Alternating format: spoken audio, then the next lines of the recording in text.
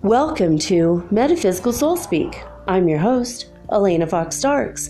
Hey guys, I hope that whenever and wherever you are, when you listen to this recording, which is my future and your present moment, I hope that you're able to embrace your divine masculine and your divine feminine sides. We all have both inside of us.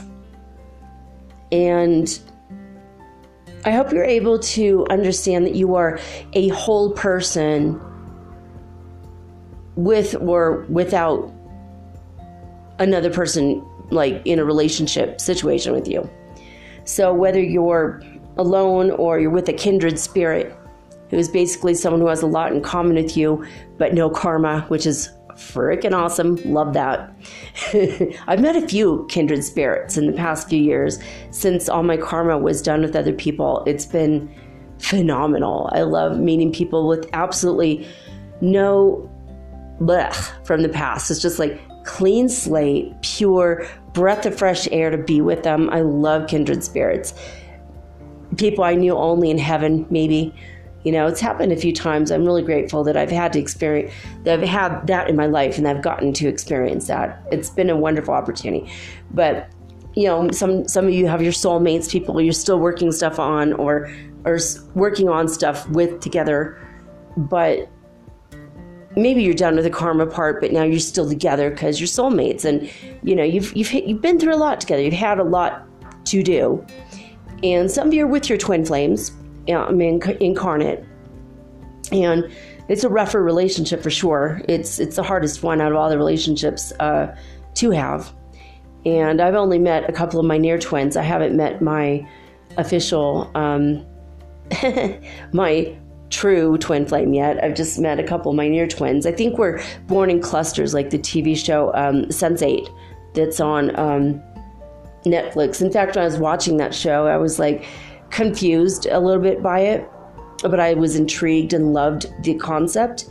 And it wasn't until really recently that I'm like, oh, duh, they're all twin flames, and they're all like the near twins are with each other until the true twins can be together. And it's just how it is. It's just sometimes you come here to do the twin flame work with your near twin because your true twin isn't ready or the circumstances aren't right.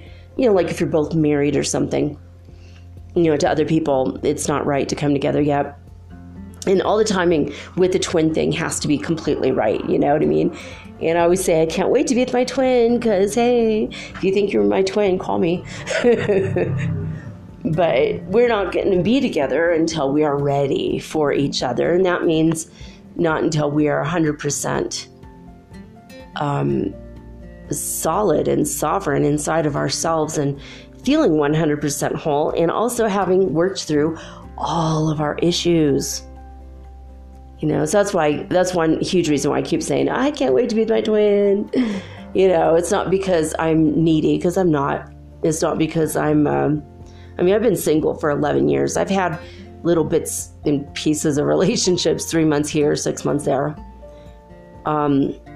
But nothing super serious, nothing like marriage material serious. And not in 11 years. 11, twin number.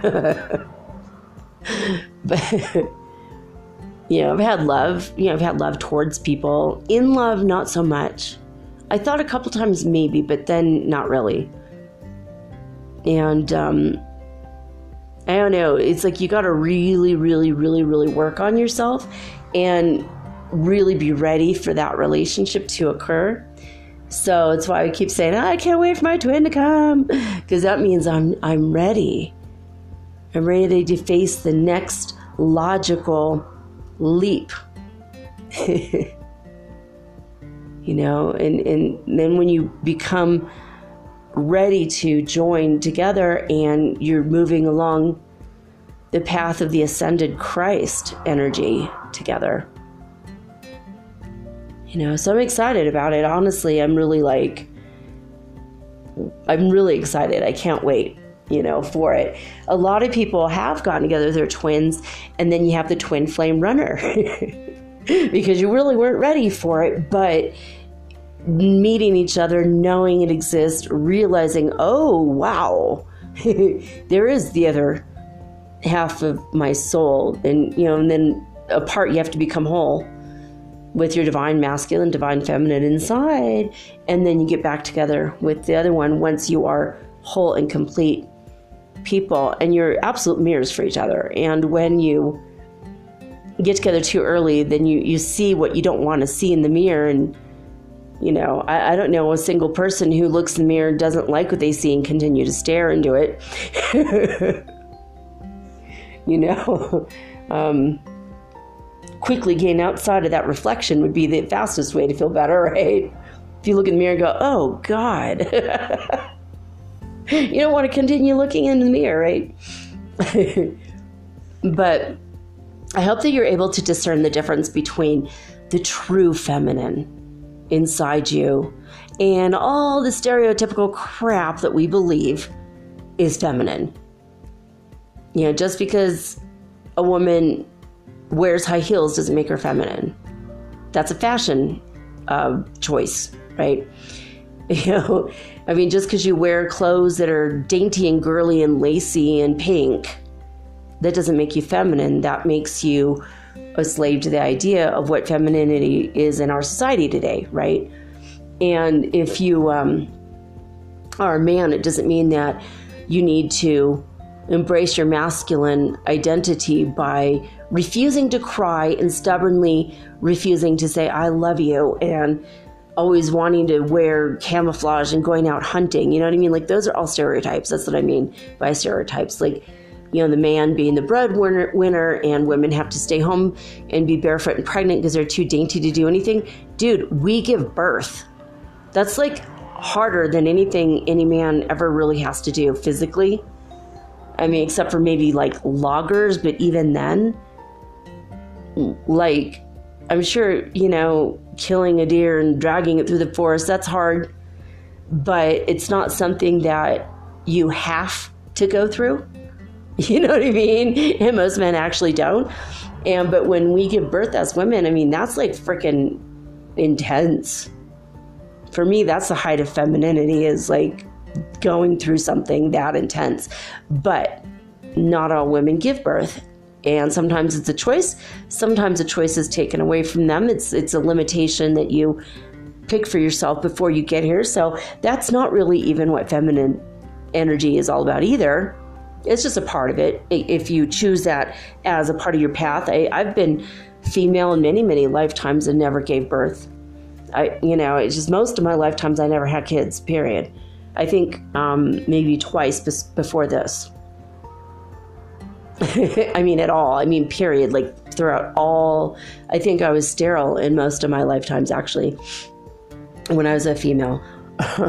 Or just decided to take a godly path and not, I've always been looking for, seeking God, not really interested in the whole relationship thing. And now this is my only life where I'm like, all right, this is it. Like, I've had relationships in other lifetimes, but it wasn't my main focus. In this one, it has been, because I wanted, to experience it. And I'm excited. I've gotten to meet kindred spirits recently. I've met a lot of soulmates, and I have no more karma. So I'm waiting ready for my twin, because I'm excited about that energy.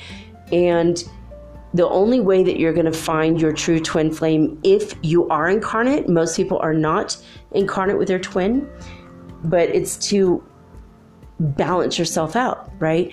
Also, if you're not incarnate as a twin, you still need to balance yourself out, If you're done with all your soulmate relationships and you're single even, you've got to balance yourself out, because that's how we're going to get physically into the fifth dimension next month. And a lot of the energy is coming from the universe right now.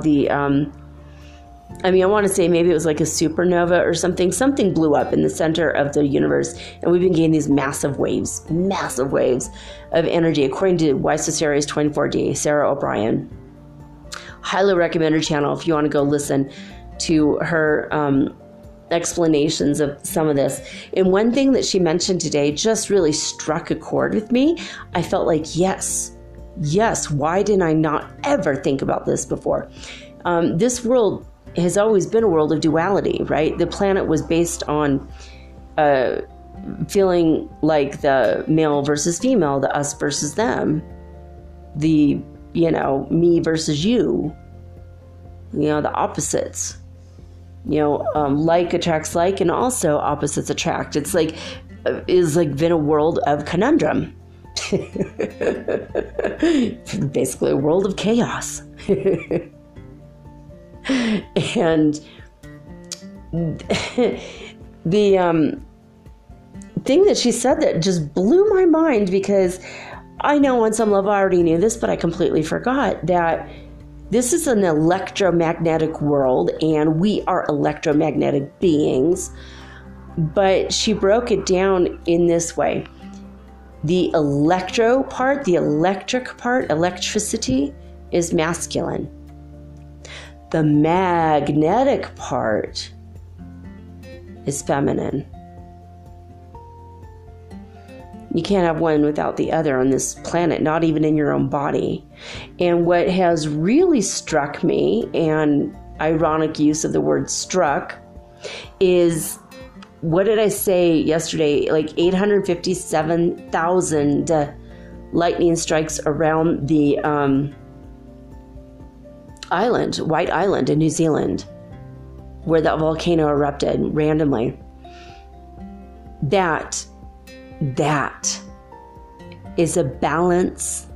That is the universal attempt, and I believe it's happening for real, to balance the masculine and the feminine together, because the electricity, the lightning strikes, that's masculine. But did you know that the volcanoes are feminine? And I'm going to tell you why. It's when the lava flows, when the magma is flowing, that creates a magnetic energy. And it's crazy heady. It affects your mind. It affects your sense of everything around you. I lived in Guatemala with my kids for like 9 months, and we lived on the lake for about 3 months. And and I say the lake, Lake Atitlan, Lago Atitlan, is one of the most beautiful lakes in the whole world. And when you get there, there's this magnetism, this strong, powerful, earthy Pachamama energy. Like powerful magnetism.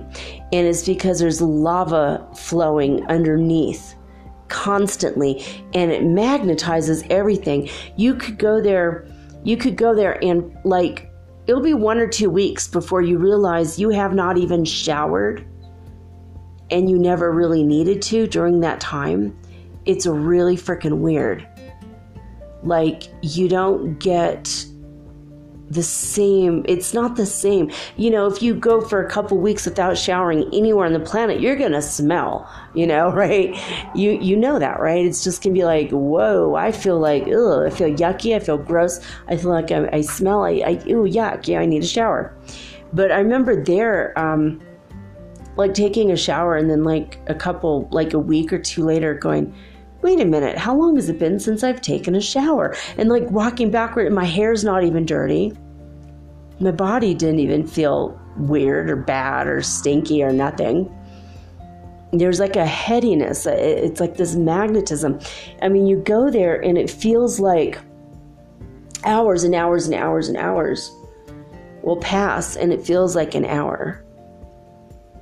Or sometimes it's the opposite, depending. There's some really funky things going on in that lake, but that heavy duty magnetism, and I think that it's almost like there's deep, powerful magnets underneath that lake. That's a mysterious lake. That place is mysterious AF. Like, I mean, so many crazy things happened there. Stories that people told me they'd been living there for a long, long time. And the expatriates, they had some crazy stories, and the locals had some crazy stories. Like stuff that people don't really feel terribly comfortable talking about because the stories are so insane. And one of the weird things is that lake fills up with so much water that for 20 years the water goes up, up, up, up, up, up, and swallows half of the businesses on the shore. And that's why people want to honor the energy of the fish spirits and the lake spirits, and on their businesses that are near the shore, they paint pictures of mermaids, and they paint pictures of fish and whales and dolphins and the fish that are in the lake and octopus and everything. And the lake will fill up for 20 years and swallow up a whole bunch of businesses. And then after 20 years of filling up, up, up, the lake will start to slowly drain down, down, down, down, down. And then we get those businesses back, and then it'll continue to go down even farther. And and then it'll start back up and it'll start filling up again. And it's a cycle. It's like a 40-year cycle. It's like 20 years filling up, 20 years draining out. And we had an earthquake there, a really powerful earthquake there when we were there. We were like on the 4th floor of this building that didn't look too safe to begin with. Scared the crap out of us. We're like, oh God, we didn't have time to get in the stairwell, and we really didn't want to even try. We just held on inside of doorways and just prayed. And we watched the edge of the lake near the town called San Juan, which was next to where we were in San Pedro. And we were looking down, and like a whirlpool, like when you unplug a bathtub drain and it drains out, and it makes that sucking sound as water swirls the drain. We watched as the lake went down like 5 to 10 feet in that area. The rest of the lake looked kind of normal, and it just went underneath the tectonic plate. It just like the lake just drained on out. And it made that sort of sound. And we were like, what the actual hell just happened? And then we watched as the water refilled, like you slowly fill a bathtub. Over the next 2 or 3 days, we saw it fill back up. And no one wanted to talk about it. It was crazy. That kind of crap was happening all the time there. And the magnetism made people like relaxed and at peace, and it felt like everybody was high even if they weren't. And a friend of ours told us that he loves diving in the lake and he likes swimming, but once you get too close to where the magma is flowing underneath the lake, the energy and the magnetism is so powerful that your head can literally explode. And he was a tribal person, and the elders in his village for generations have always told the younger ones, when you go swimming in the lake, don't go swimming too much close to the bottom. Don't try to dive towards the bottom, because your head will explode because of the magnetism is so powerful, right? And the energy there was really, really deeply powerful, mysterious, definitely feminine, and the lake had a definite feminine energy to it. And I just thought that was interesting. So I think that this balancing out, and I don't know if you've ever noticed that probably you haven't unless you've studied the volcano explosion videos like I have. It just drives me crazy how incredibly beautiful and scary, powerful volcanoes are. I've been, ever since Kilauea started erupting, I got really into just watching video after video for like months. I was obsessed with watching the volcanoes, and I didn't realize until today, but when the magma, the magnetic energy is flowing, there's oftentimes lightning striking the side of the mountain at the same time. There's always volcanic lightning. It's so strange. It's really, really strange, actually. So I want you guys to think about that. Even the earth right now is trying to balance the masculine and feminine energies. And so I want you to temper the masculine, feminine energies inside of you. You know, whether you're a man or a woman or a transgender person, I don't mean like what your physical body is telling you you are. Your gender comes from within, but it's beyond physicality, it's beyond gender. The masculine energy and the feminine energy is inside of you. And you need to love and embrace and accept that within you. And at the same time, we have to throw off all, especially at this time, we got to throw off all the crap, all of the stereotypes, you know, the junk. You know, it's not necessary anymore, you know. To think I'm a man, that means I gotta go kill animals in the woods. No, it doesn't mean that. If you want to do that, then do it. If you're man or woman, doesn't matter.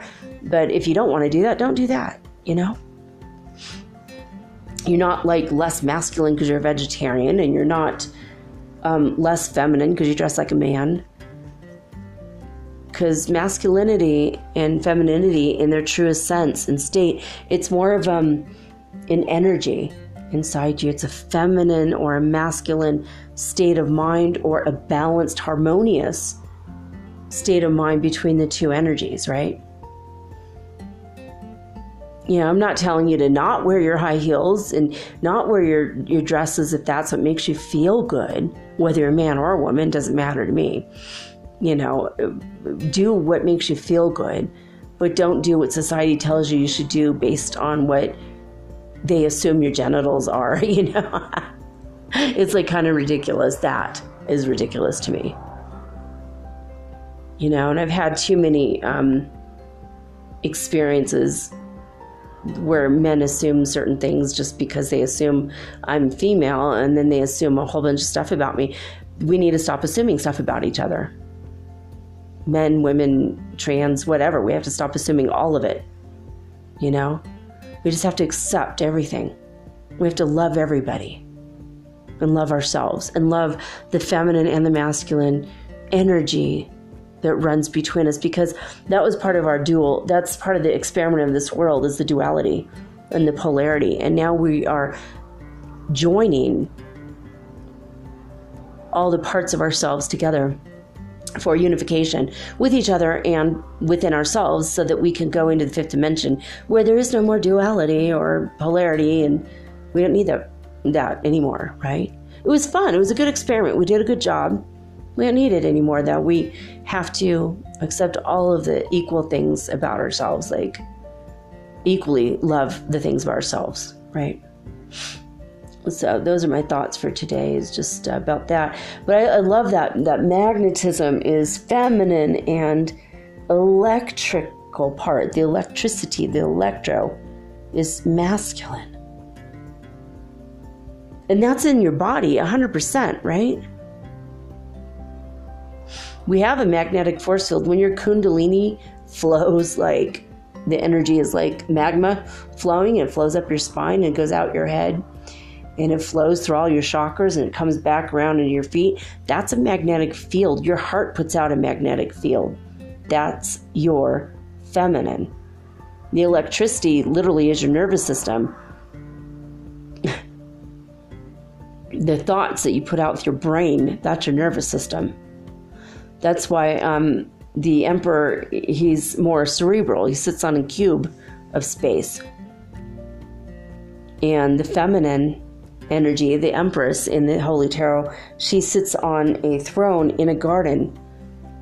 because that's her magnetism, like the magnetic energy, and there's a flow of water that's underneath her feet.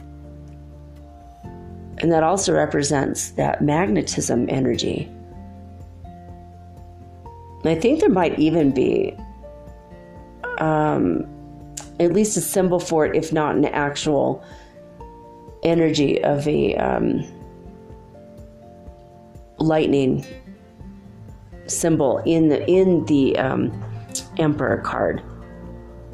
I know that he's holding a staff that says, if you look really closely in the Rider-Waite deck, the different parts of the staff or scepter that he's holding in his hand literally say tarot, Tarot. It's hidden in plain sight. When you see it, you can't unsee it. But it's the same yellow as what is used in the Tower card for the lightning. Exactly the same yellow. Because it's kind of correspondent to that. Anyway, now I'm thinking about those cards and I have them in my mind completely. It's really crazy, really interesting stuff. I love this stuff. So we're supposed to be hit. We were just hit today with, on the 5th we were, on the 12th we were hit with more energy waves, the energy pulse waves. Today also I felt it. I slept, man. I slept 13 hours on the 13th, Friday the 13th. I hope none of you have triskaidekaphobia, fear of the number 13. But for me, it's always been a lucky day. This is the last Friday the 13th of the decade and of the year. So, I don't know, guys. I had a really strange... I was working out a lot of stuff in my dreams in balancing the masculine and feminine energy. And then I heard Sarah O'Brien's I didn't even listen. It has like an hour-long video she just released. I only listened to like half of it just tonight. And I'm like, oh my gosh, that's weird, because that's what I was working out in my dream. I was working out that masculine and feminine energy inside myself, and also with my twin flame. And when I fell asleep, I woke up this morning, and then as I'm falling asleep, I felt his hand on my face. I felt my twin flame's hand touch my face. And it made me feel calm, and I fell asleep. It was incredible. I was like, oh my gosh. And we were like communicating, like sending each other pictures. I thought that was cool. I really want to meet him in person, because it's just going to be so exciting. But, like to just talk about all the stuff we have in common and all the ways that we've thought about the world and each other and ourselves. And I look forward to those conversations. And I look forward to falling in love with them, just to be honest. But that energy of him touching my face today was just like, wow, I feel you, it was just like I really felt him. It was pretty cool. It was a good energy. And so I know I was like working that out. And the thing is, once we balance the male and the female within us, that's how we enter into that Christ consciousness, that powerful Christos energy, right? And that's where we're all headed. This is a Christ consciousness planet. That's what we all are striving towards. The energy that Jesus himself, Brother Yeshua had. This is the energy that Lord Krishna had. A lot of the ascended masters, most of them, have that Christ consciousness. The person who held the office of the Christ, there's been a lot of different Christs, but Jesus held the office of the Christ. He was the highest regarded avatar on the planet. And from his very first lifetime, he started working on it, according to Grandma Marian. And that's where we're all headed, is that high vibrational Christ consciousness. Now, according to Sarah O'Brien, she was saying that the divine masculines, the people who, embody more the divine masculine energy, this week are going to, when they're hit by the waves, they're going to be gain rid of low level, low vibrational, like music or TV shows or energies or vibrations, people, circumstances. They're going to be getting rid of all of the negative stuff that keeps them in low vibration. So if you start purging whether you're female or male, doesn't matter, or gender or, physical, doesn't matter. It's just if you are more masculine, then you're going to start purging stuff that just doesn't really serve you any longer, that keeps you kind of hooked to that negative low vibration. If you were like continuously watching horror movies, which is based on the guilt of society, most of them, and that's like literally what the genre of horror is. It's like pointing out to us our own guilt. And sometimes in the movies or whatever, it's like the person's guilt, or it's, so it's like focusing on those negative energies such as guilt. That might be part of the purge, right? Or low vibrational music that's talking about fighting all the time, fighting with women or fighting with society. You're fighting with someone of a different race or of a different, socioeconomic status. Like the energy of fighting and yuckiness, that's all going to go away. We're purging things that no longer serve our true, sacred, divine purpose. So I thought that was interesting. Now, Sarah O'Brien said she sees on the 16th so 14, 15. So Monday, basically, we're going to be feeling another wave of massive amounts of energy. It's going to be 4 times more than it was on the 5th, and it's going to be massive. And we probably shouldn't stay outside, but it's not going to matter because it's going to hit the whole planet. And when it does, it's going to just speed up. Like once it hits, it'll go right through us really super fast. And it's going to be very, very much like a ton of radiation. And there's nothing we could do. Can't run or hide no matter where you're living.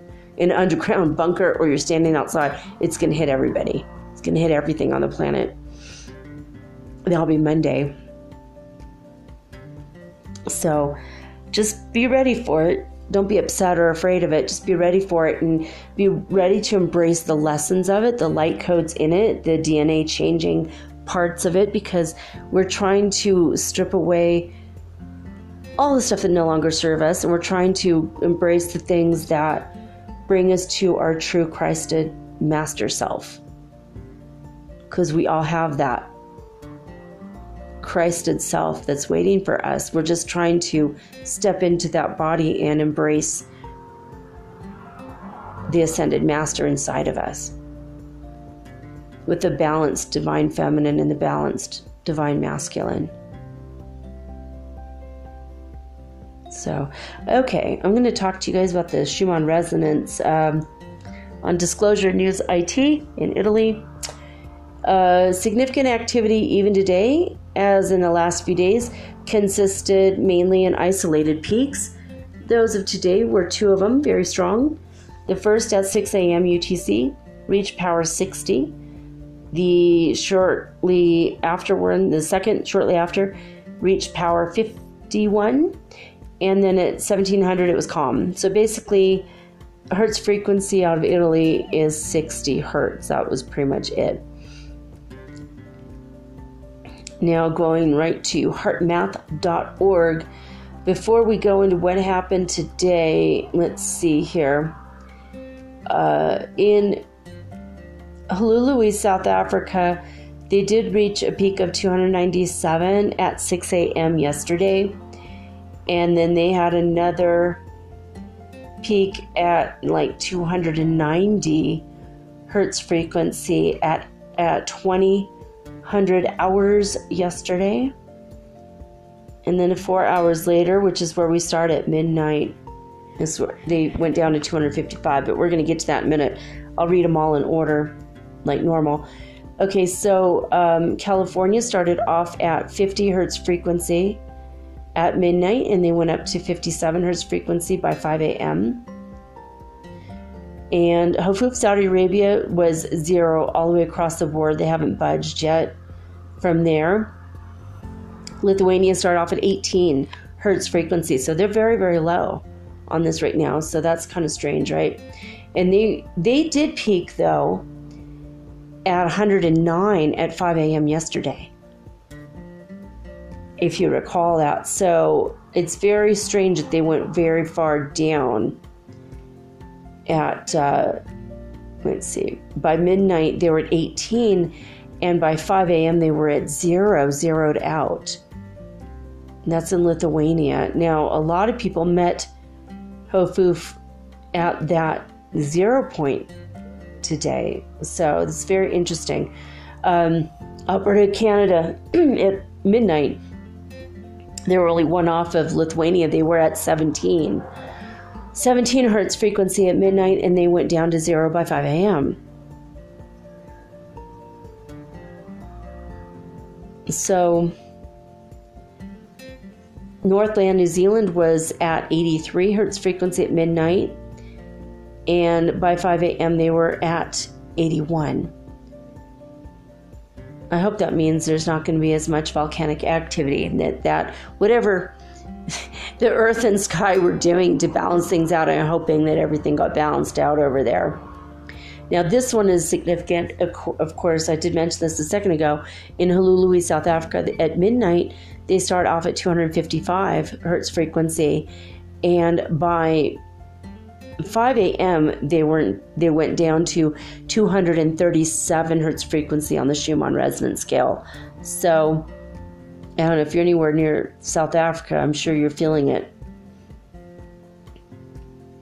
I don't honestly believe that we're feeling like, if I'm like the farthest point away possible from Italy and they spike, I don't think I'm feeling that one. I feel like I'm feeling the one near me, whether there's a machine to measure it or not. I don't feel like people should blame it. Like, oh, look, in Italy it was 158, when 2 weeks ago when it was 700 in Africa and no one felt it because they didn't bother to look. So I feel like some of it's psychosomatic, and I feel like some of it's what we think we're feeling on the Schumann resonance has nothing to do with that.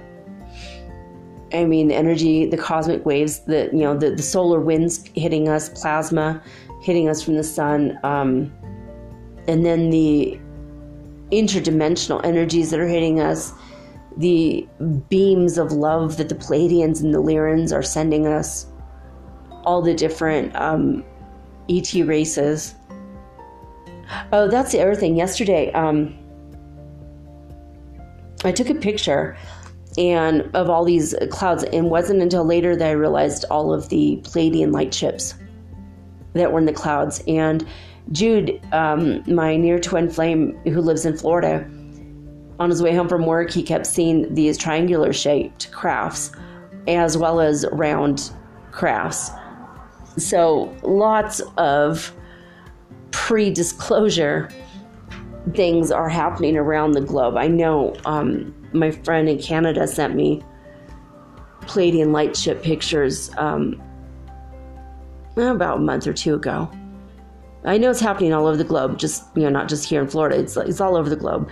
And I feel like if you look, the more you look, the more you're going to find it. Just keep looking up. Keep taking pictures. Even if you feel or sense something and you don't see it, take a picture and then blow up the picture and look at it later. Because I was looking at this going, oh my God. And in the clouds, it looks like there's a massive cloaked ship. And so that led to a dream that I had in which I was venting out the idea that maybe we're all wrong about the ETs and they're evil and they're trying to eat us or enslave us or kill us or I don't know what. But that was a weird venting dream I had where I was like, they're going to get us and we were so dumb. We believed them. But I do believe that they have love and light. I feel the love and light from them. So that was just a venting dream that I was venting out all the negativity from all of the stupid movies we've been programmed to see. The movies that were teaching us to not trust them. So I also had a crazy dream where I went to heaven and I spent the whole day with Desi Arnaz. And what was funny is he and Lucille Ball, they were always in the same room. They were always like within a few feet of each other, but usually just kind of ignoring each other. and they're not married in heaven. There is no marriage in heaven. Remember, Jesus said that, right? So, and we all have a bunch of soulmates. So, there's any number of people you can hang out with when you're there, right?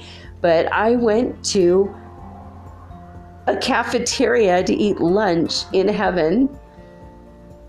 And I'm just kind of hanging out with my friends. And this man comes and he sits down next to me, and it was Desi Arnaz. And he kept the body of what he looked like when he died, like kind of a little bit older and a little bit overweight. And he was keeping that image. And I thought it was funny because Lucille Ball, who was in line at the cafeteria to eat, they always kind of like stay around each other and to keep in touch and make sure make sure they're okay, but they're not really talking right now. And I don't know if they're in a fight or what was happening, but Lucille Ball was very beautiful and very young. Like, she looked like 20. She was so beautiful. Her porcelain skin and she's just gorgeous. Thin, beautiful. She didn't look anything like how she did when she died. She went back to her young, beautiful self. And it's funny, he wanted, and I don't know if he was just punishing himself, if he felt guilty about having cheated on her so many times in life. I don't know what it was about.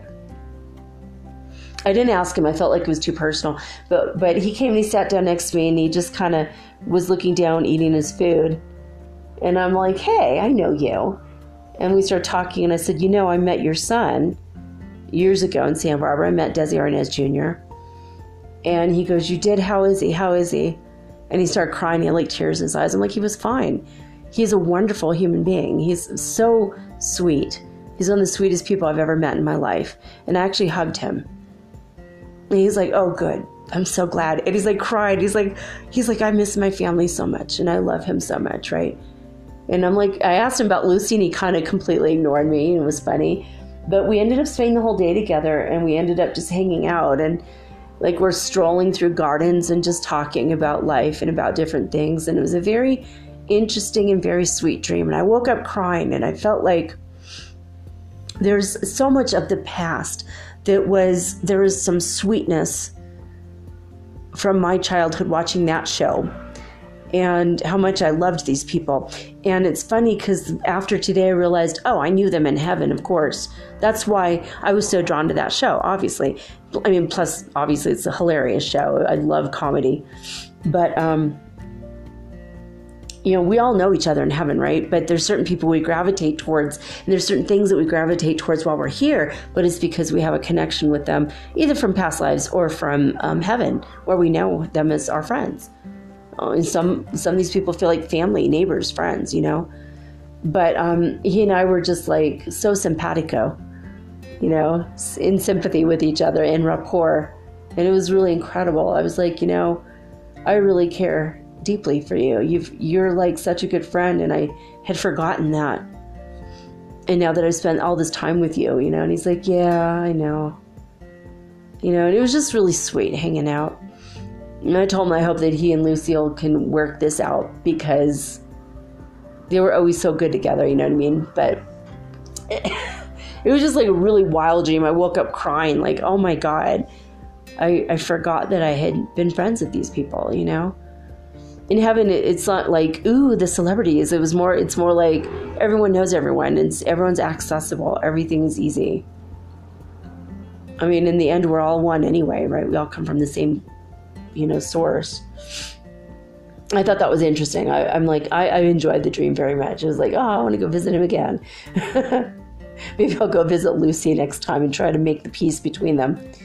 But and speaking of peace, we are on lesson 185 in A Course in Miracles today, and we want to raise our vibrations with high vibrational thoughts and high vibrational things, and that's why I read a couple thoughts from these lessons every day, at least for the past 185 days.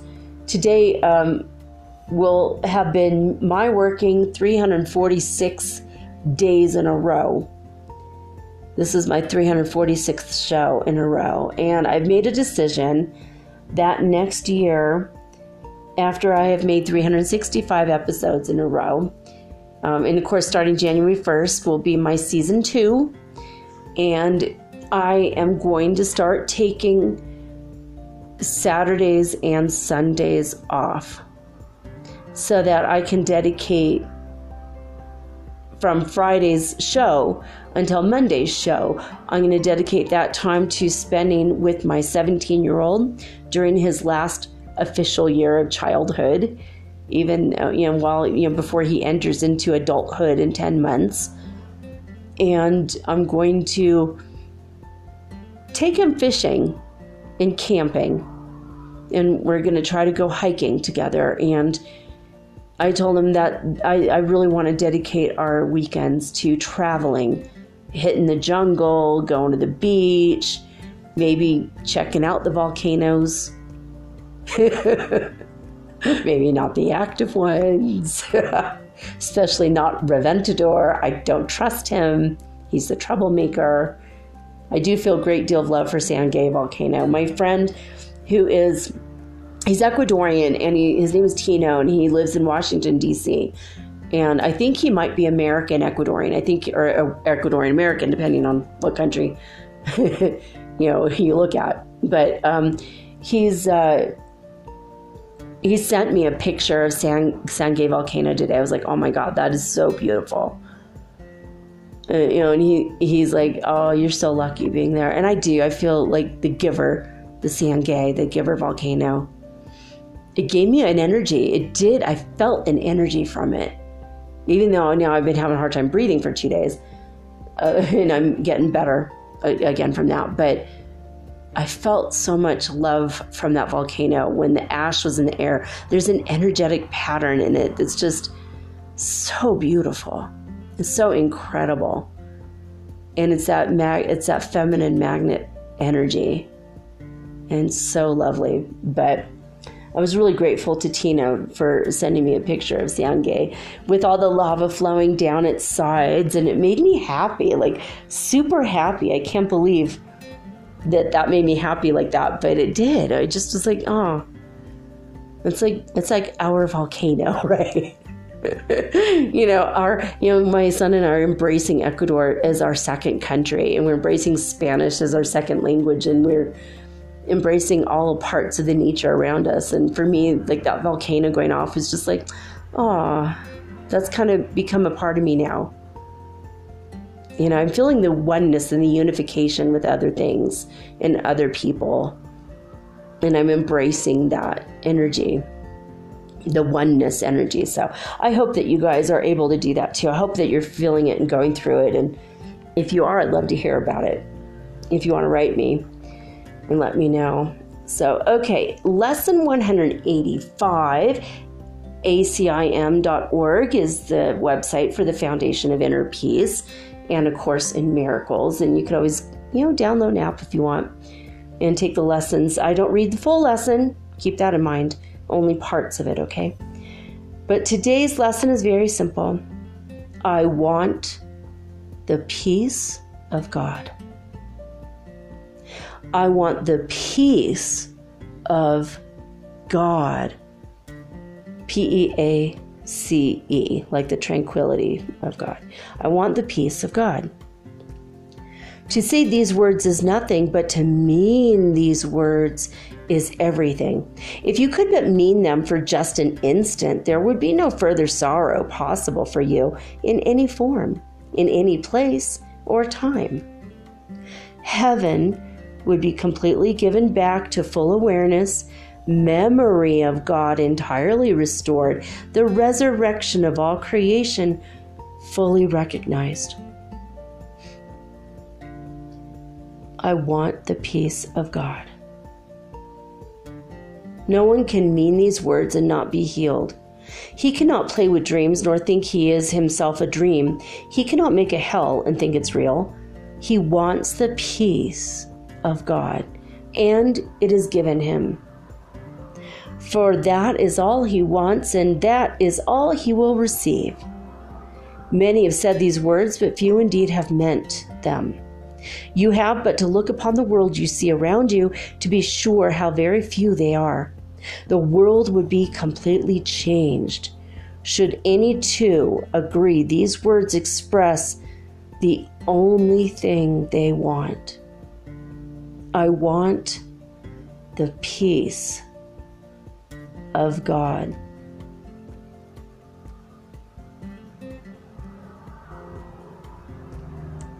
All right, I'm going to let you guys get to reading the whole lesson on your own. There are 14 small paragraphs. Very powerful words, though. So, there it is. I'm going to take a quick break. And when I come back, I'm going to help you guys get into the Christmas spirit. And by Christmas spirit, I mean St. Nicholas.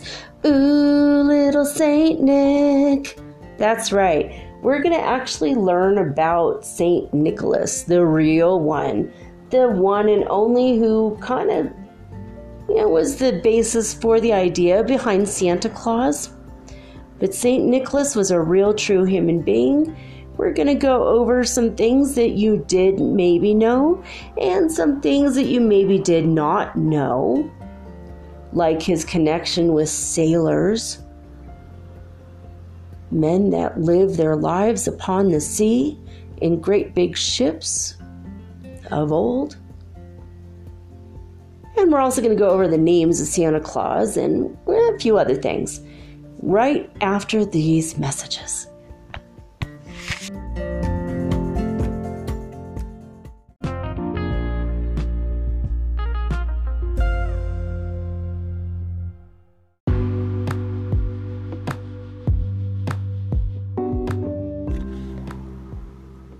Metaphysical Soul Speak is run on sponsors and listener support. This means listeners like you. If you are so inclined to support my efforts and my little podcast, please visit me at anchor.fm/metaphysical and pledge an amount of your choosing today. Thank you.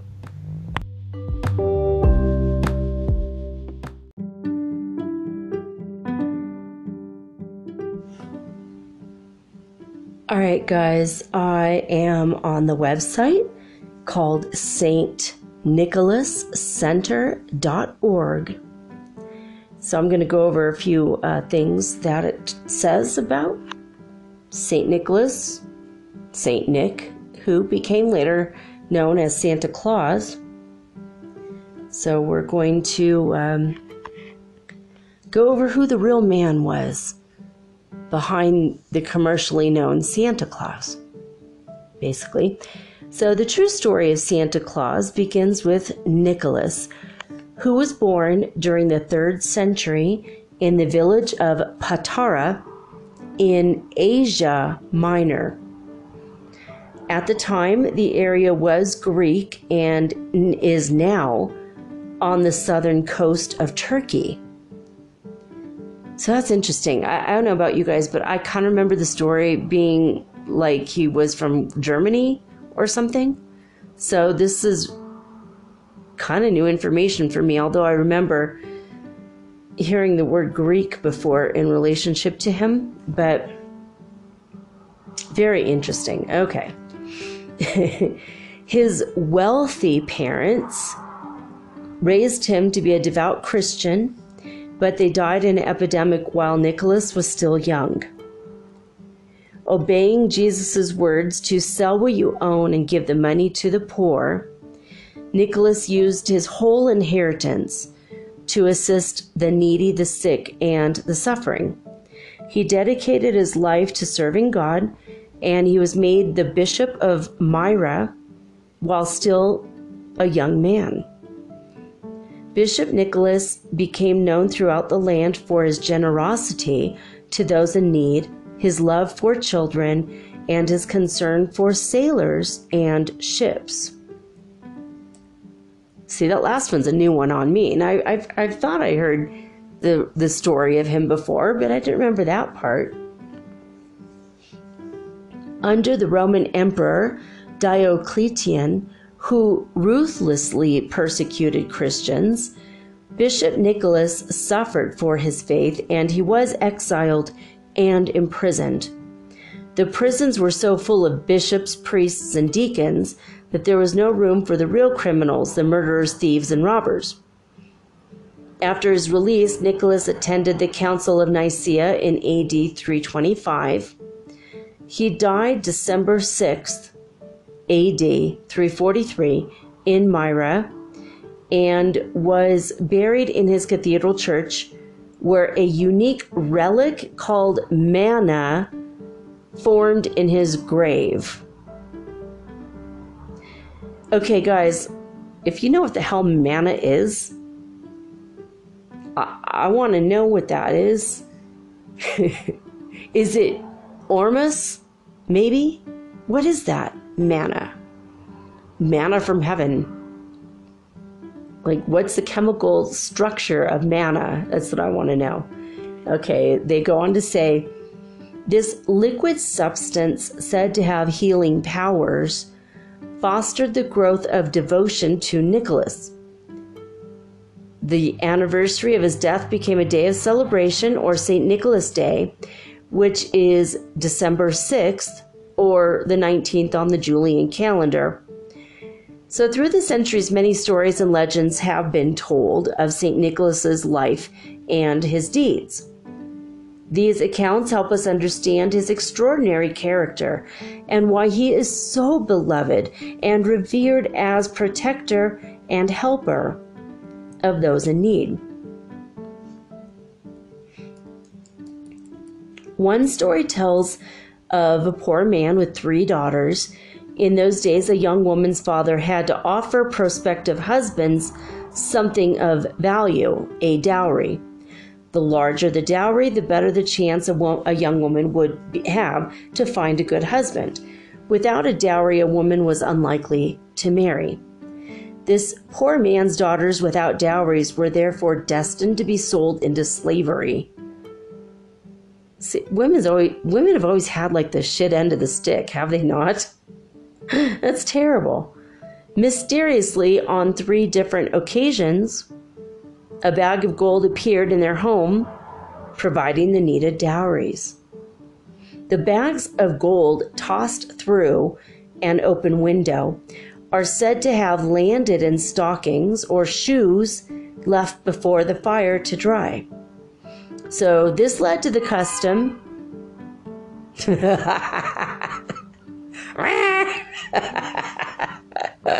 it's crazy. You know, earlier I tried to start this show and there was this this ambulance outside, and every time I went to start the show, it would like woo, like like 3 or 4 times. Like it would be quiet, and I'm like going to start the show, and same thing.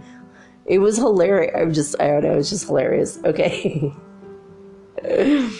Love when the universe works in crazy ways. All right. So, where were we? This led to the... Okay, no beeps. This led to the custom of children hanging stockings or putting out shoes, eagerly awaiting gifts from St. Nicholas. Sometimes the story is told with gold balls instead of bags of gold. That is why 3 gold balls, sometimes represented as oranges, are one of the symbols for St. Nicholas. And so St. Nicholas is a gift giver. Now, I don't know about you guys, but I know growing up, I always had oranges and apples and nuts, like walnuts, given to me from Santa for Christmas time. Like my stocking, I would have like a couple pieces of candy, chocolate, or whatever. Sometimes like toffee or something, and peppermints, lots of peppermints, and candy canes. But most of my stocking was always filled with oranges, like 3 oranges, 3 apples. So now I'm wondering if my grandpa didn't know that. I think my grandpa gave me those. I love oranges. I always loved receiving oranges for Christmas. It was super, super special to me. And even my kids love it. They're like, I think one year I didn't give them fruit, and because I kind of forgot that part of it that one year, and they were like, oh, I really miss this gain oranges for Christmas. And I'm like, oh, I think that was when we were in Peru. We didn't have access to oranges as much. Citrus doesn't grow there as much as in other places. They have oranges, but it's not as, it's not the same. They're different kinds of orange. They're juice oranges, so they're really hard to peel. And so I think that was the one year I'm like, oh, I'm not giving that because it's kind of a pain to peel them. But all right. But oranges, I never knew that, so that's kind of exciting to know where that comes from. I just thought it was something my grandpa did because he wanted me to be healthy, so he always gave me fruit. So, wow, cool. All right. Moving right along with the story. One of the oldest stories showing St. Nicholas as a protector of children takes place long after his death. The townspeople of Myra were celebrating the good saint on the eve of his feast day when a band of Arab pirates from Crete came into the district. That right there is a crazy image. Arab pirates from Crete? Weird. All right. Is that where we get concrete? I'm sorry. I had to. All right. Anyway, these Arab pirates from Crete stole treasures from the Church of St. Nicholas to take away as their booty. As they were leaving town, they snatched a young boy named Basilios to make into a slave. The emir or ruler selected Basilios to be his personal cup-bearer, as not knowing the language, Basilios would not understand what the king said to those around him. So for the next year, Basilios waited on the king, bringing his wine in a beautiful golden cup. For Basilios' parents, devastated at the loss of their only child, the year passed very slowly and they were filled with grief. As the next St. Nicholas's feast day was approaching, Basilios' mother would not join in the festivity because now, for her, it's a day of tragedy. However, she was persuaded to have a simple observance at home with quiet prayers for Basilios' safekeeping. Meanwhile, as Basilios was fulfilling his tasks serving the emir, he was suddenly whisked up and away. St. Nicholas appeared to the terrified boy, and he blessed him, and he set him back down at his home in Myra. Imagine the joy and wonderment when Basilios amazingly appeared before his parents, still holding the king's golden cup. This is the first story told of St. Nicholas protecting children, which became his primary role in the West. That is a cool story. I'd never heard that. Another story tells of 3 theological students traveling on their way to study in Athens. A wicked innkeeper robbed them and murdered them, hiding their remains in a large pickling tub. It so happened that Bishop Nicholas, traveling along that same route, stopped at the very inn. In the night, he dreamed of the crime, and he got up and summoned the innkeeper. As Nicholas prayed earnestly to God, the 3 boys were restored to life and wholeness. Holy crap. In France, the story is told of 3 small children wandering in their play until lost, lured and captured by an evil butcher. Saint Nicholas appears and appeals to God to return them to life and their families.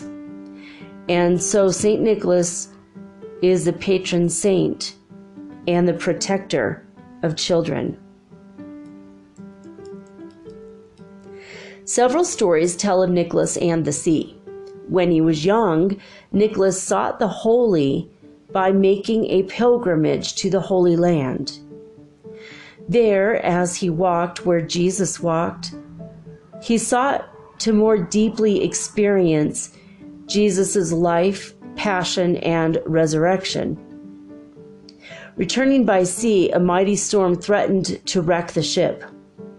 Nicholas calmly prayed. The terrified sailors were amazed when the wind and the waves suddenly calmed, sparing them all. And so, St. Nicholas is now the patron saint of sailors and voyagers. Other stories tell of Nicholas saving his people from famine, sparing the lives of those innocently accused, and much more. He did many kind and generous deeds in secret, expecting nothing in return. Within a century of his death, he was celebrated as a saint. Now today, he is venerated in the East as wonder or miracle worker, and in the West as patron of a great variety of persons. That does not say marriage, sorry. He is a patron of a great variety of persons, obviously children, mariners, bankers, pawnbrokers, scholars, orphans, laborers, travelers, merchants, judges, paupers, marriageable maidens, students, children, sailors. Wait, we already said children. We said mariners too. All right, sailors, same thing as mariners, right? Victims of judicial mistakes. Oh, that was an interesting one. Captives, perfumers, even thieves and murderers. He is known as the friend and protector of all in trouble or need. There's even a list on stnicholascenter.org. You want to see if you're on that list, see if you want to find out if he is your saint or not. Sailors claiming St. Nicholas as a patron carried stories of his favor and protection far and wide. St. Nicholas chapels were built in many seaports. As his popularity spread throughout the Middle Ages, he became the patron saint of Apulia, which is in Italy, Sicily, Greece, and Lorraine, France. That's also where Quiche Lorraine comes from. I wonder if he liked Quiche Lorraine, or if it's just a wild coincidence. Okay, probably just coincidence. In many cities in Germany, Austria, Switzerland, Italy, Russia, Belgium, and the Netherlands. And there's also a list of all the countries that have churches dedicated to him. Following his baptism, Grand Prince Vladimir I brought St. Nicholas's stories and devotion to St. Nicholas to his homeland, where Nicholas became the most beloved saint. Nicholas was so widely revered that thousands of churches were named for him, including 300 in Belgium, 34 in Rome, and 23 in the Netherlands, and more than 400 in England. Nicholas's tomb in Myra became a popular place of pilgrimage. Because of the many wars and attacks in the region, some Christians were concerned that access to the tomb might become difficult. For both the religious and commercial advantages of a major pilgrimage site, the Italian cities of Venice and Bari vied to get the Nicholas relics. In the spring of 1087, sailors from Bari succeeded in spiriting away the bones, bringing them to Bari, a seaport on the southeast coast of Italy. An impressive church was built over St. Nicholas's crypt, and many faithful journeyed to honor the saint who had rescued children, prisoners, sailors, famine victims, and many others through his compassion, generosity, and the countless miracles attributed to his intercession. The Nicholas Shrine in Bari was one of medieval Europe's great pilgrimage centers and Nicholas became known as Saint in Bari. To this day, pilgrims and tourists visit Bari's great Basilica di San Nicola.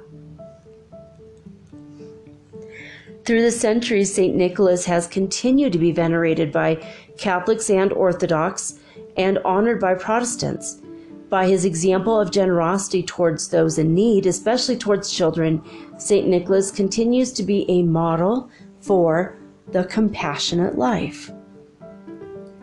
Widely celebrated in Europe, St. Nicholas's feast day, December 6th, kept alive the stories of his goodness and his generosity. In Germany and Poland, boys dressed up as bishops and begged alms for the poor and sometimes for themselves. In the Netherlands and Belgium, St. Nicholas arrived on a steamship from Spain to ride a white horse on his gift-giving rounds. December 6th is still the main day for gift-giving and merrymaking in much of Europe. For example, in the Netherlands, St. Nicholas is celebrated on the 5th, the eve of the day, by sharing candies thrown in the door, chocolate initial letters, small gifts, and riddles. Dutch children leave carrots and hay in their shoes for the saint's horse, hoping St. Nicholas will exchange them for small gifts. Simple gift giving in early Advent helps preserve a Christmas day to focus on the Christ child. So that's very interesting, isn't it? All right, so let me see. There's some, I think the patron saint one, I guess it just talks about what a patron saint is. Basically, a patron saint is someone who you call upon if that is your saint, for example. So, like there's a saint, I think it's Saint Bridget, is the patron saint of psychologists because she was mentally ill after having gone through some really horrible things at the hands of her stepfather, and then later she became like a prostitute. So like she's like this patron saint of prostitutes and abused children and abused people and also psychologists because she was able to heal herself. But she was murdered, and where she was murdered, a spring came up out of the ground in Ireland, and when people touch it, I think blind people are made, they can see, and people that are mentally ill are made well, and people that have a deep sorrow from really horrible abuse, they feel relief. For example, so she's a patron saint of that. So St. Nicholas would be, of course, a patron saint of all the things we already just mentioned, right? But as a patron saint, you call upon your patron saint like a friend and ask them to help you or bring you relief in one way or another, just like you'd ask your friend, hey, I'm hungry, please bring me a loaf of sourdough bread and cheese. I don't know what you say to your friends, but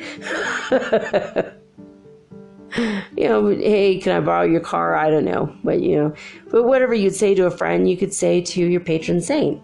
Obviously can't really borrow, St. Nicholas's sleighing reindeer, because that's the stuff of legend and myth that built up over the ideas of Santa Claus.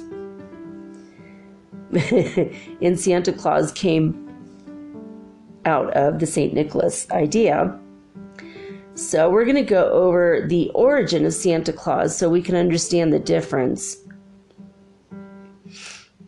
And this website is kind of a little bit upset that it became what it became, but I kind of like the idea of Santa Claus because I don't agree with them saying it's so that he's all about commercialism so much, even though his image is used in commercialism and capitalism, consumerism, and all that at this time of year.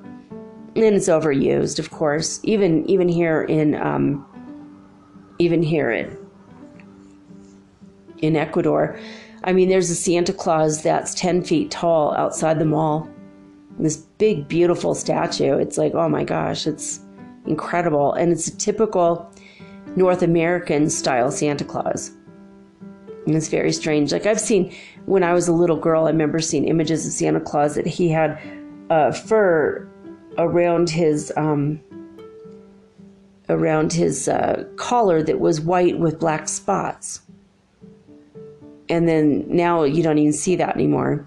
So there's a lot of different versions of what supposedly he looked like or whatever, or what he wore. So it says, how did the kindly Christian saint, good Bishop Nicholas, become a roly-poly red-suited American symbol for merry holiday festivity and commercial activity? Well, history tells the tale. So we're going to go over the history of that. The first Europeans to arrive in the New World brought St. Nicholas. Vikings dedicated their cathedral to him in Greenland. In his first voyage, Columbus named a Haitian port for St. Nicholas on December 6, 1492.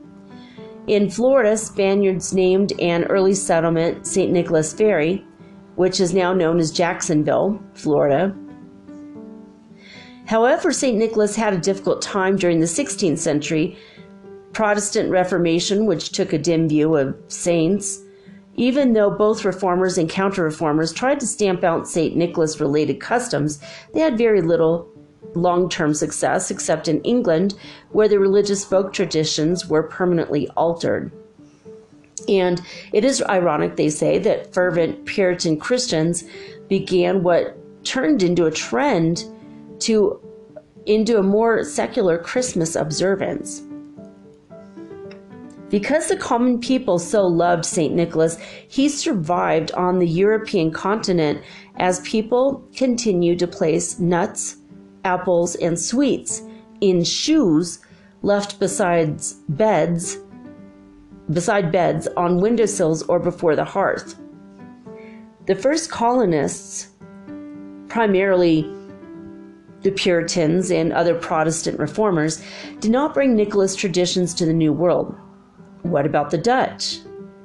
Although it's almost universally believed that the Dutch brought St. Nicholas to New Amsterdam, scholars find scant evidence of such tradition in Dutch New Netherland. Colonial Germans in Pennsylvania kept the feast of St. Nicholas.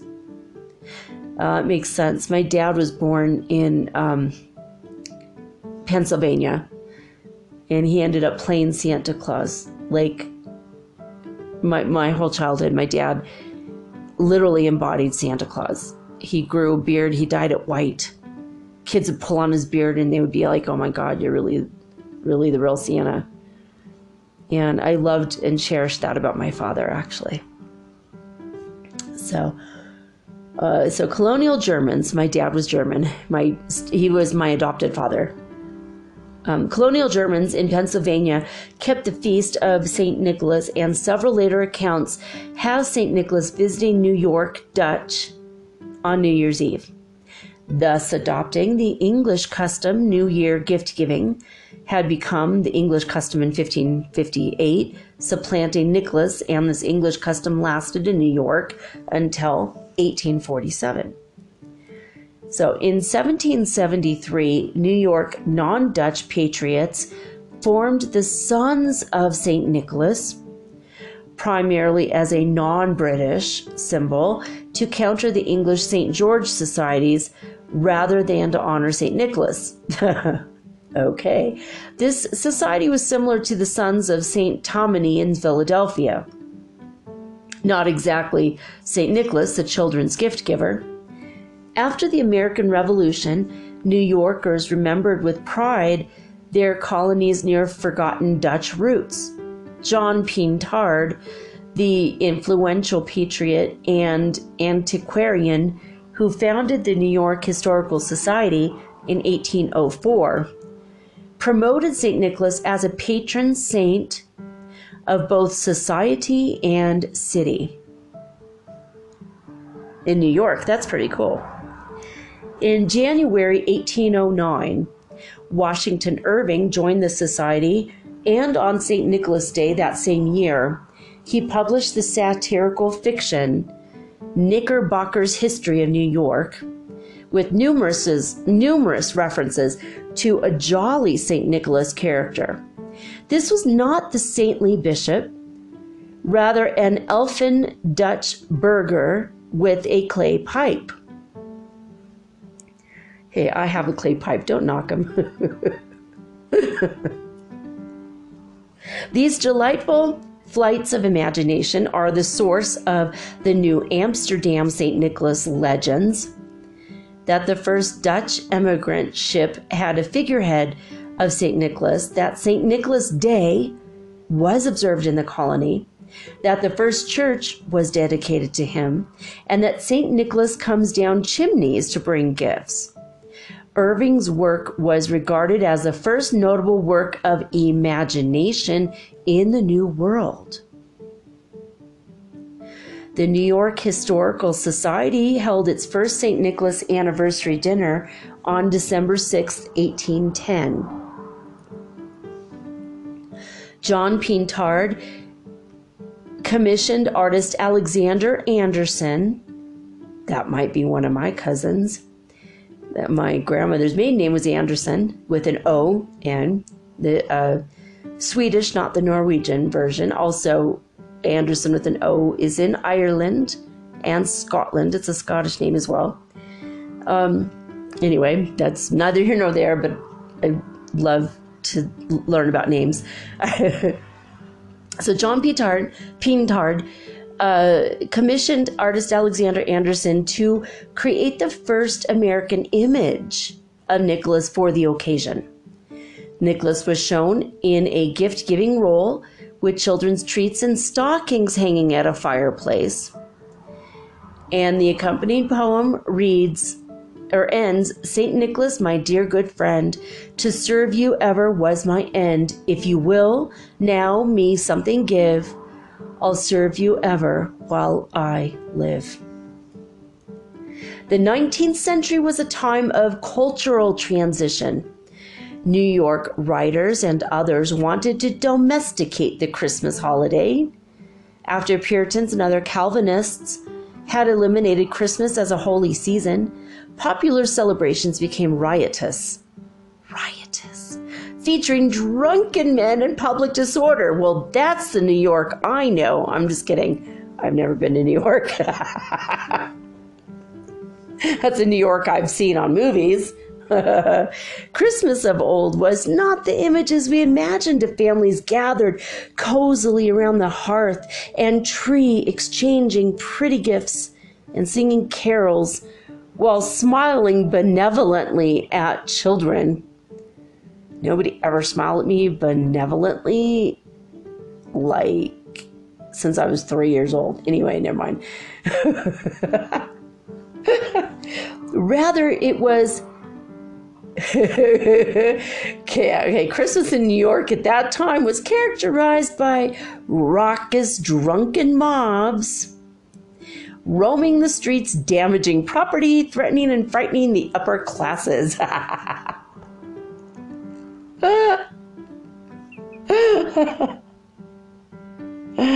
Oh my God. Do you guys have that song in your head? I guess it's New Year's Eve, babe, in the drunk tank. An old man turned to me and said, I won't see another one. You guys know the Pogues, you know exactly what song I mean.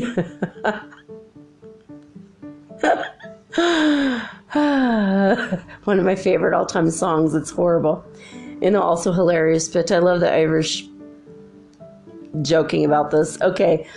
Oh my God, frightening the upper classes. That's just rich. The holiday season, coming after harvest when work was eased and more leisure was possible, was a time when workers and servants took the upper hand, demanding largesse and more.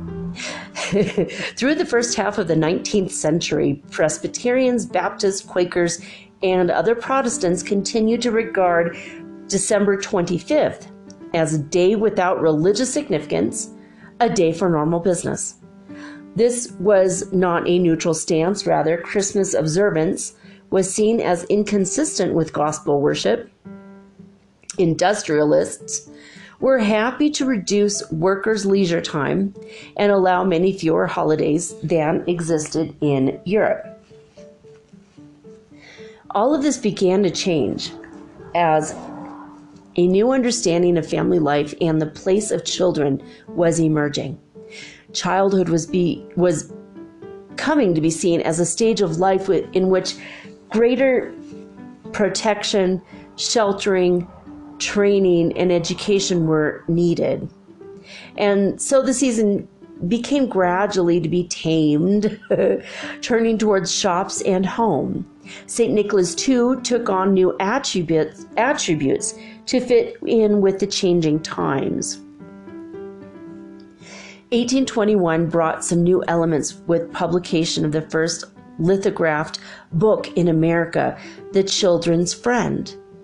This Sante Claus, S-A-N-T-E, Saint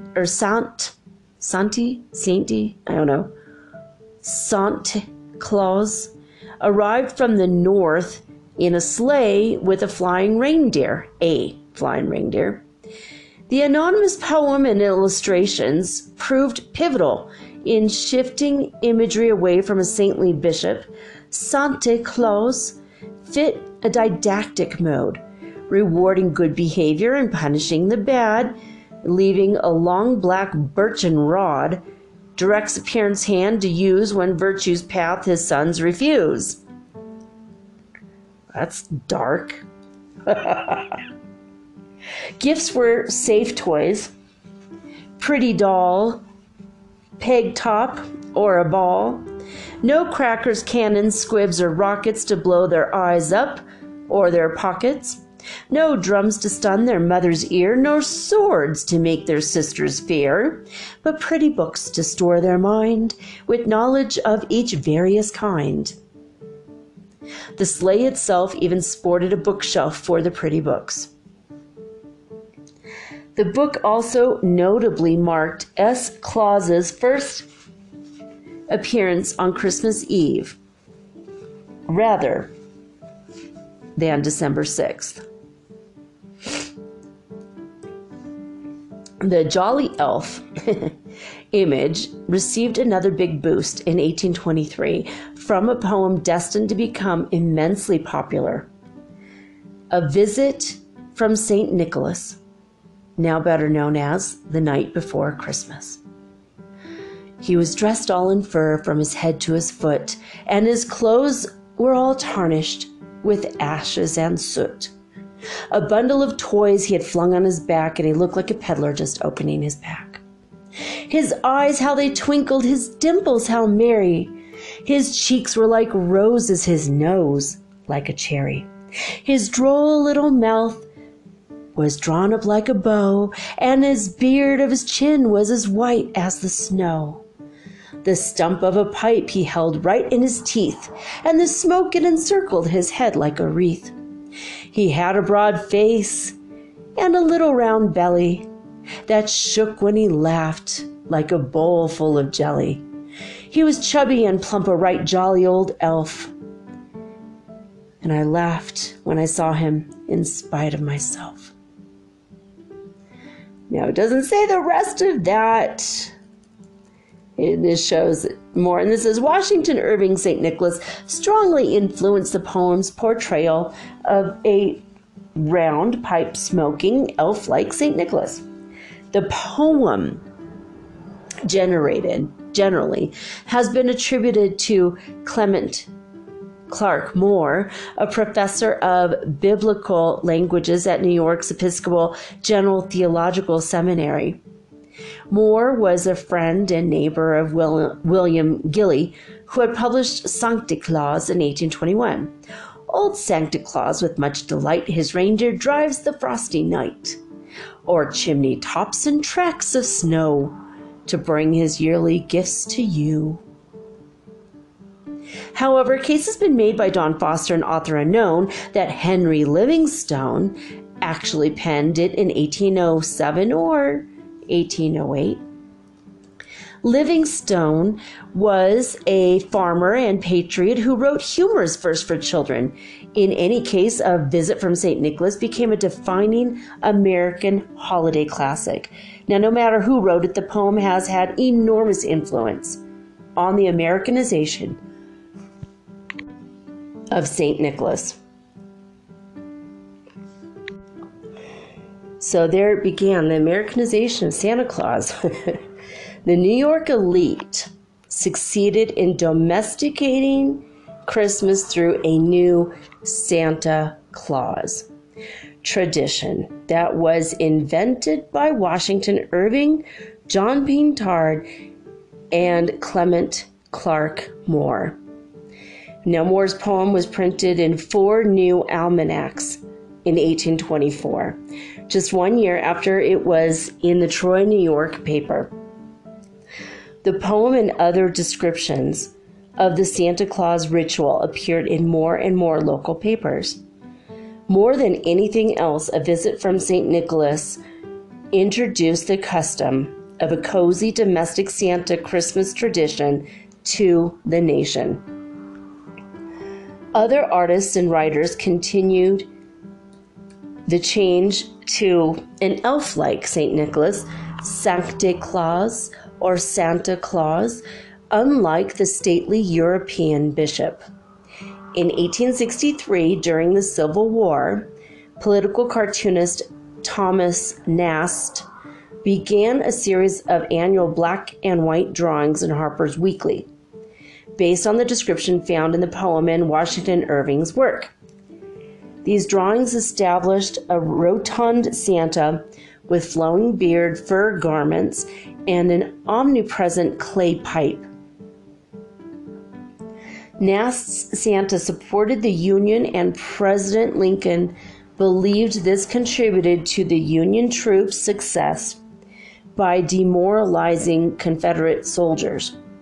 As Nast drew Santas until 1886, his work had considerable influence in forming the American Santa Claus. Along with appearance changes, the saint's name shifted to Santa Claus, a natural phonetic alteration from the German Sankt Niklaus. Nicholas, Niklaus, Klaus, right? All right. Churches influenced by German immigrants who love Christmas, Clement Clarke Moore, Washington Irving, Charles Dickens, the Oxford movement in the Anglican Church, and church musicians embracing carol singing began to bring Christmas observances into their lives. The growth of Sunday schools in cities exposed hundreds of thousands of children to Christianity. Initially opposed to Christmas observance by the 1850s, Sunday schools had discovered that a Christmas tree, Santa, and gifts greatly improved their attendance. So, in a strange twist of fate, the new secular Santa Claus, no longer seen as a religious figure, helped return Christmas observation to churches. This is very interesting. I did not know any of this. Santa was then portrayed by dozens of artists in a wide variety of styles, sizes, and colors. However, by the end of the 1920s, a standard American Santa, life-sized in a red fur-trimmed suit, had emerged from the work of N.C. Wyeth, J.C. Leyendecker, and Norman Rockwell, and other popular illustrators.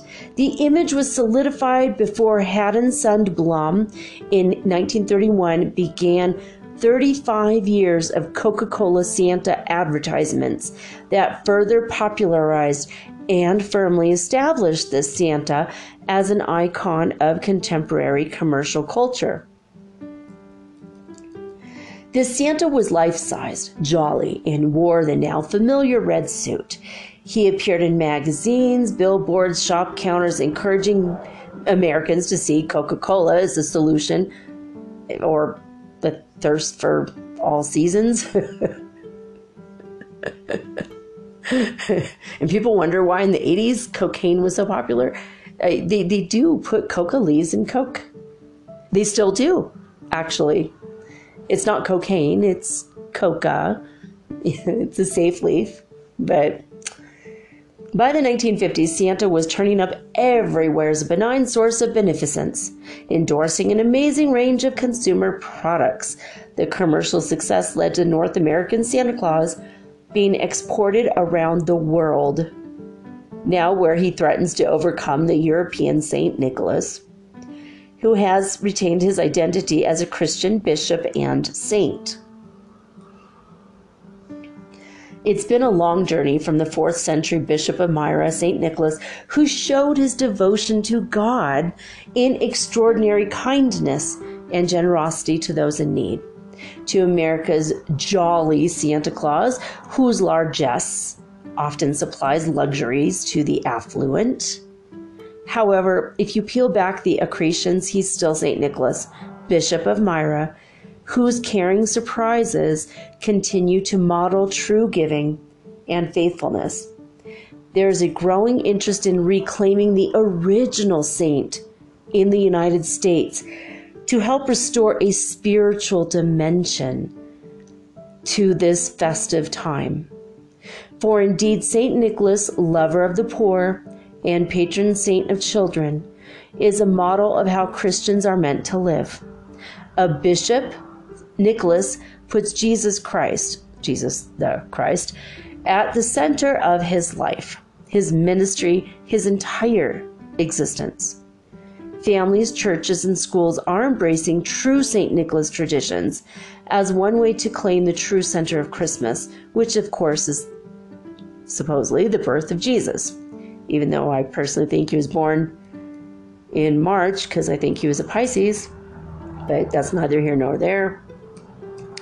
Such a focus helps restore balance to increasingly materialistic and stress-filled Advent and Christmas seasons.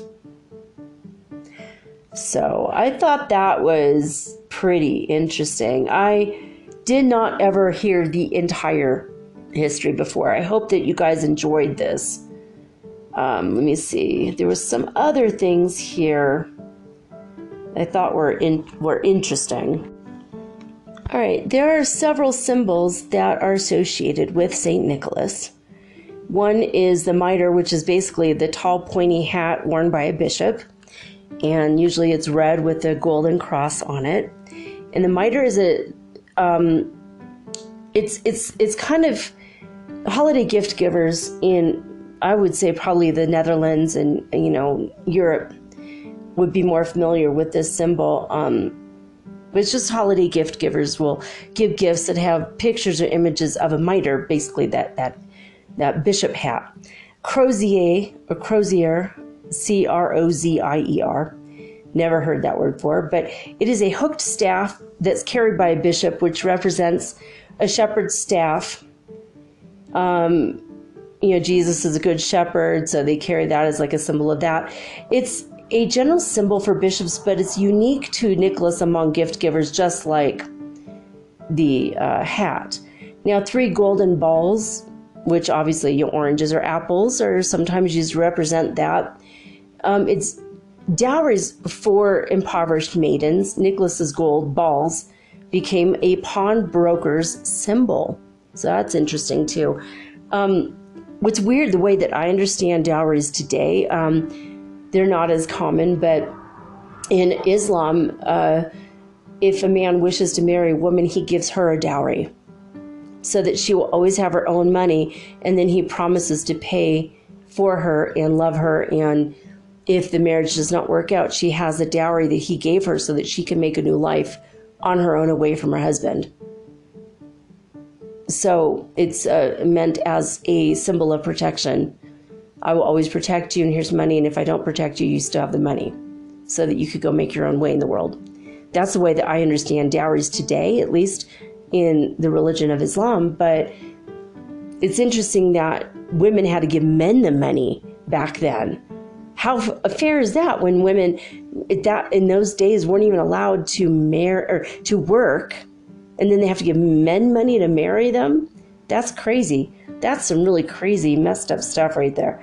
Anyway, other symbols of St. Nicholas are gold coins or money bags, usually 3. Also 3 maidens to represent the 3 maidens who received gold dowry money from St. Nicholas. And this one's a really freaking weird one. 3 children in a bathtub, in a tub, when he rescued the children that had been murdered. That's like a really insane symbol. I don't like that at all. Like, especially small children in a bathtub, like, I don't know, in conjunction with anyone who works for the Catholic Church, to me gives me the creeps. I don't like that symbol for him at all. But there it is. That's one of the symbols. Children in general, 2 or 3 children, always seen there. He is the patron saint of children, of protecting children, which is ironic when you think about the other crap that happens in the Catholic Church, but we're not going to go over that right now. Ship. A ship is symbolized as one of his symbols for St. Nicholas because of his connection with sailor ships and the sea. So, of course, the same thing with the anchor symbol is for St. Nicholas. And I was thinking, my dad played St. Nicholas. He played Santa Claus, like I just said earlier. And my dad was also in the Navy. So anchor is like a perfect symbol for both of those things. I was like, I do want to get a tattoo for my dad. I'm thinking about what to get. Maybe I'll get an anchor since my podcast is also on Anchor. So, hey, it's all these things. I was a pirate in a past life. Well, captain of a ship, but technically a pirate, I guess. In a past life, mostly I was just normal merchant, but yeah, some things were done later, I guess. We won't talk about that. Book. Just a large book of the Holy Scriptures or Gospels. That's also, because he was a bishop, that's a symbol of St. Nicholas. And shoes, because children put carrots, turnips, or hay in the shoes for St. Nicholas's horse or donkey, and hoping that they will get treats when the horse eats it, and he'll leave treats in there. So afterwards, it's funny, there was shoes in the beginning and then later became stockings, right? I thought that was kind of interesting. Let's see, there's customs around the world to do with St. Nicholas, but let's see, do I even have time to go over them? Yeah, maybe. If I could go through them quickly. There are St. Nicholas customs on this website, stnicholascenter.org, from 42 countries. They have the information. So who travels with St. Nicholas? They talk about the American Christmas customs versus the St. Nicholas customs, rescuing St. Nicholas from Santa Claus.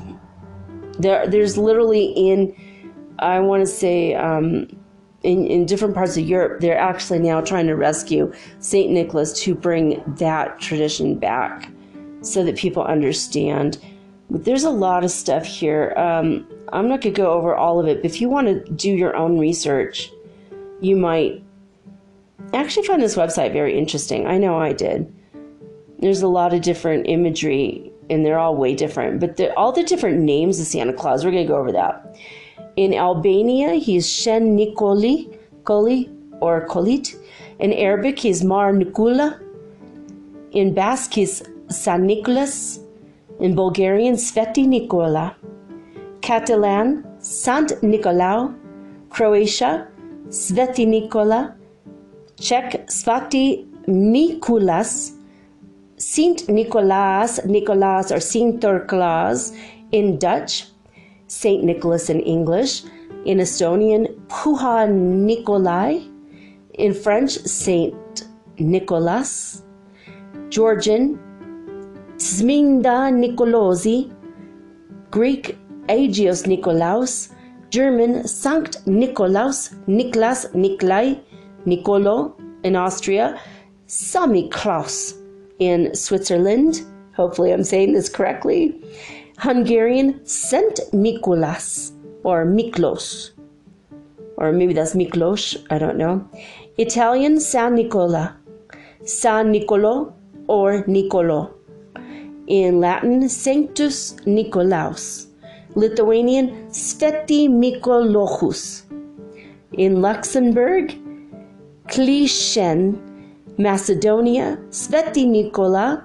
Maltese, San Nicola.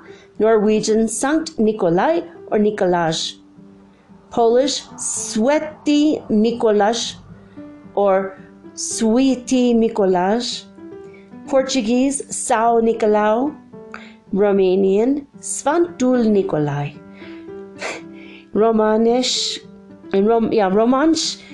Sant Caclau, Russian Sviatoy Nikolai Nikolausky. I am not maybe saying that at all right. Slovakian Svatý Mikuláš, Slovenia Svetnik Mikvlas, Spanish San Nicolas, Swedish Sankt Nicholas or Nikolai, Turkish Aya Nikola, Ukrainian Sviatij Mikolai. Okay, I can't believe I got through that. I am sorry if I said it wrong in your language, because I know people from all over the world listen to the show. Well, there's a lot more on this website. So much more. We might get to it again later in the month, but if not, please go check it out. stnicholascenter.org. I hope you've enjoyed the celebration of the actual Saint Nicholas. I have loved him my whole life as Santa Claus as well as Saint Nicholas himself, Saint Nick. I feel him, I have felt him, I have experiences which I will share with you on Christmas Eve that I have experienced his spirit with me. And oftentimes I have just been greatly comforted by his energy. He is a beautiful and lovely being that is absolutely real. So if anyone ever tells you Santa Claus isn't real, well, the idea is Santa Claus comes from St. Nicholas, who was a very real person, and he still is a real person. He just is not incarnate right now. So I do believe in Santa, Santa Nicola. There you go. There you have it. All right. That's it. If you have any stories about St. Nicholas, please send them in to metaphysicalsoulspeak@gmail.com. So I want to hear them. Miracles about this time of year, etc., etc. We're running out of time, guys. We have like 10 more days. Actually, 9 more days. I need them within the next 9 days. So a week from Monday is the deadline. All right. That's it. I want to say thank you to you guys for listening to the show and for promoting it among your family, friends, like-minded folks, acquaintances, and your groups on Facebook as well as Instagram, and your Twitter followers, your Twitterers. I don't know. You can't say twits. That's not right. The people you know on Twitter. That's what I'm trying to say. Well, thank you so much for those of you who have promoted the show. I really, really, really appreciate it. And I am so grateful for all of you. I'm grateful mostly, though, that we are together on this incredible journey of self-discovery, transformation, and ascension. I am so grateful for all of it. Yay! And that we're now embodying the divine masculine and the divine feminine. And we're all doing this work together. Thank you for that. I don't feel so alone anymore. All right, that's it, guys. That's all I got to say about that. I'll be back tomorrow with all unique and original programming, just like always. Signing off with peace and joy and the high vibes of the holy fifth dimension. Until next time, guys, peace.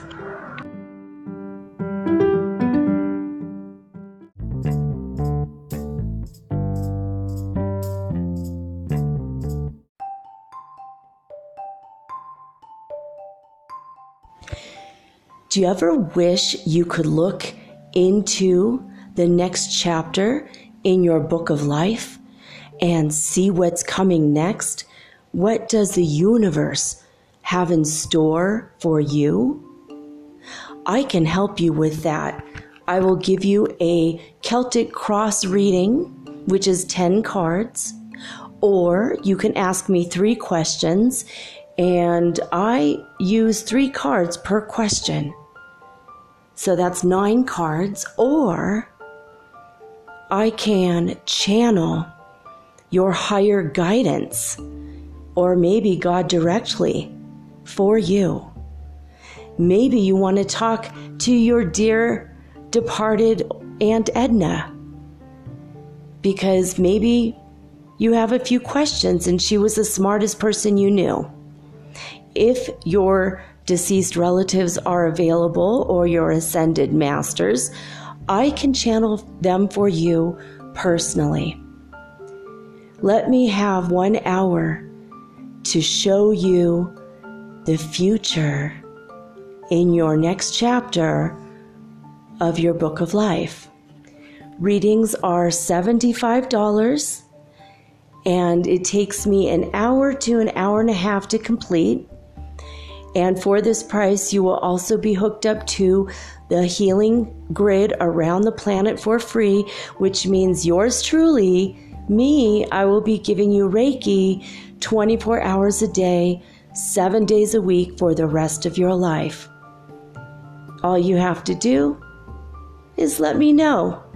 metaphysicalsoulspeak@gmail.com, and we will explore your future together.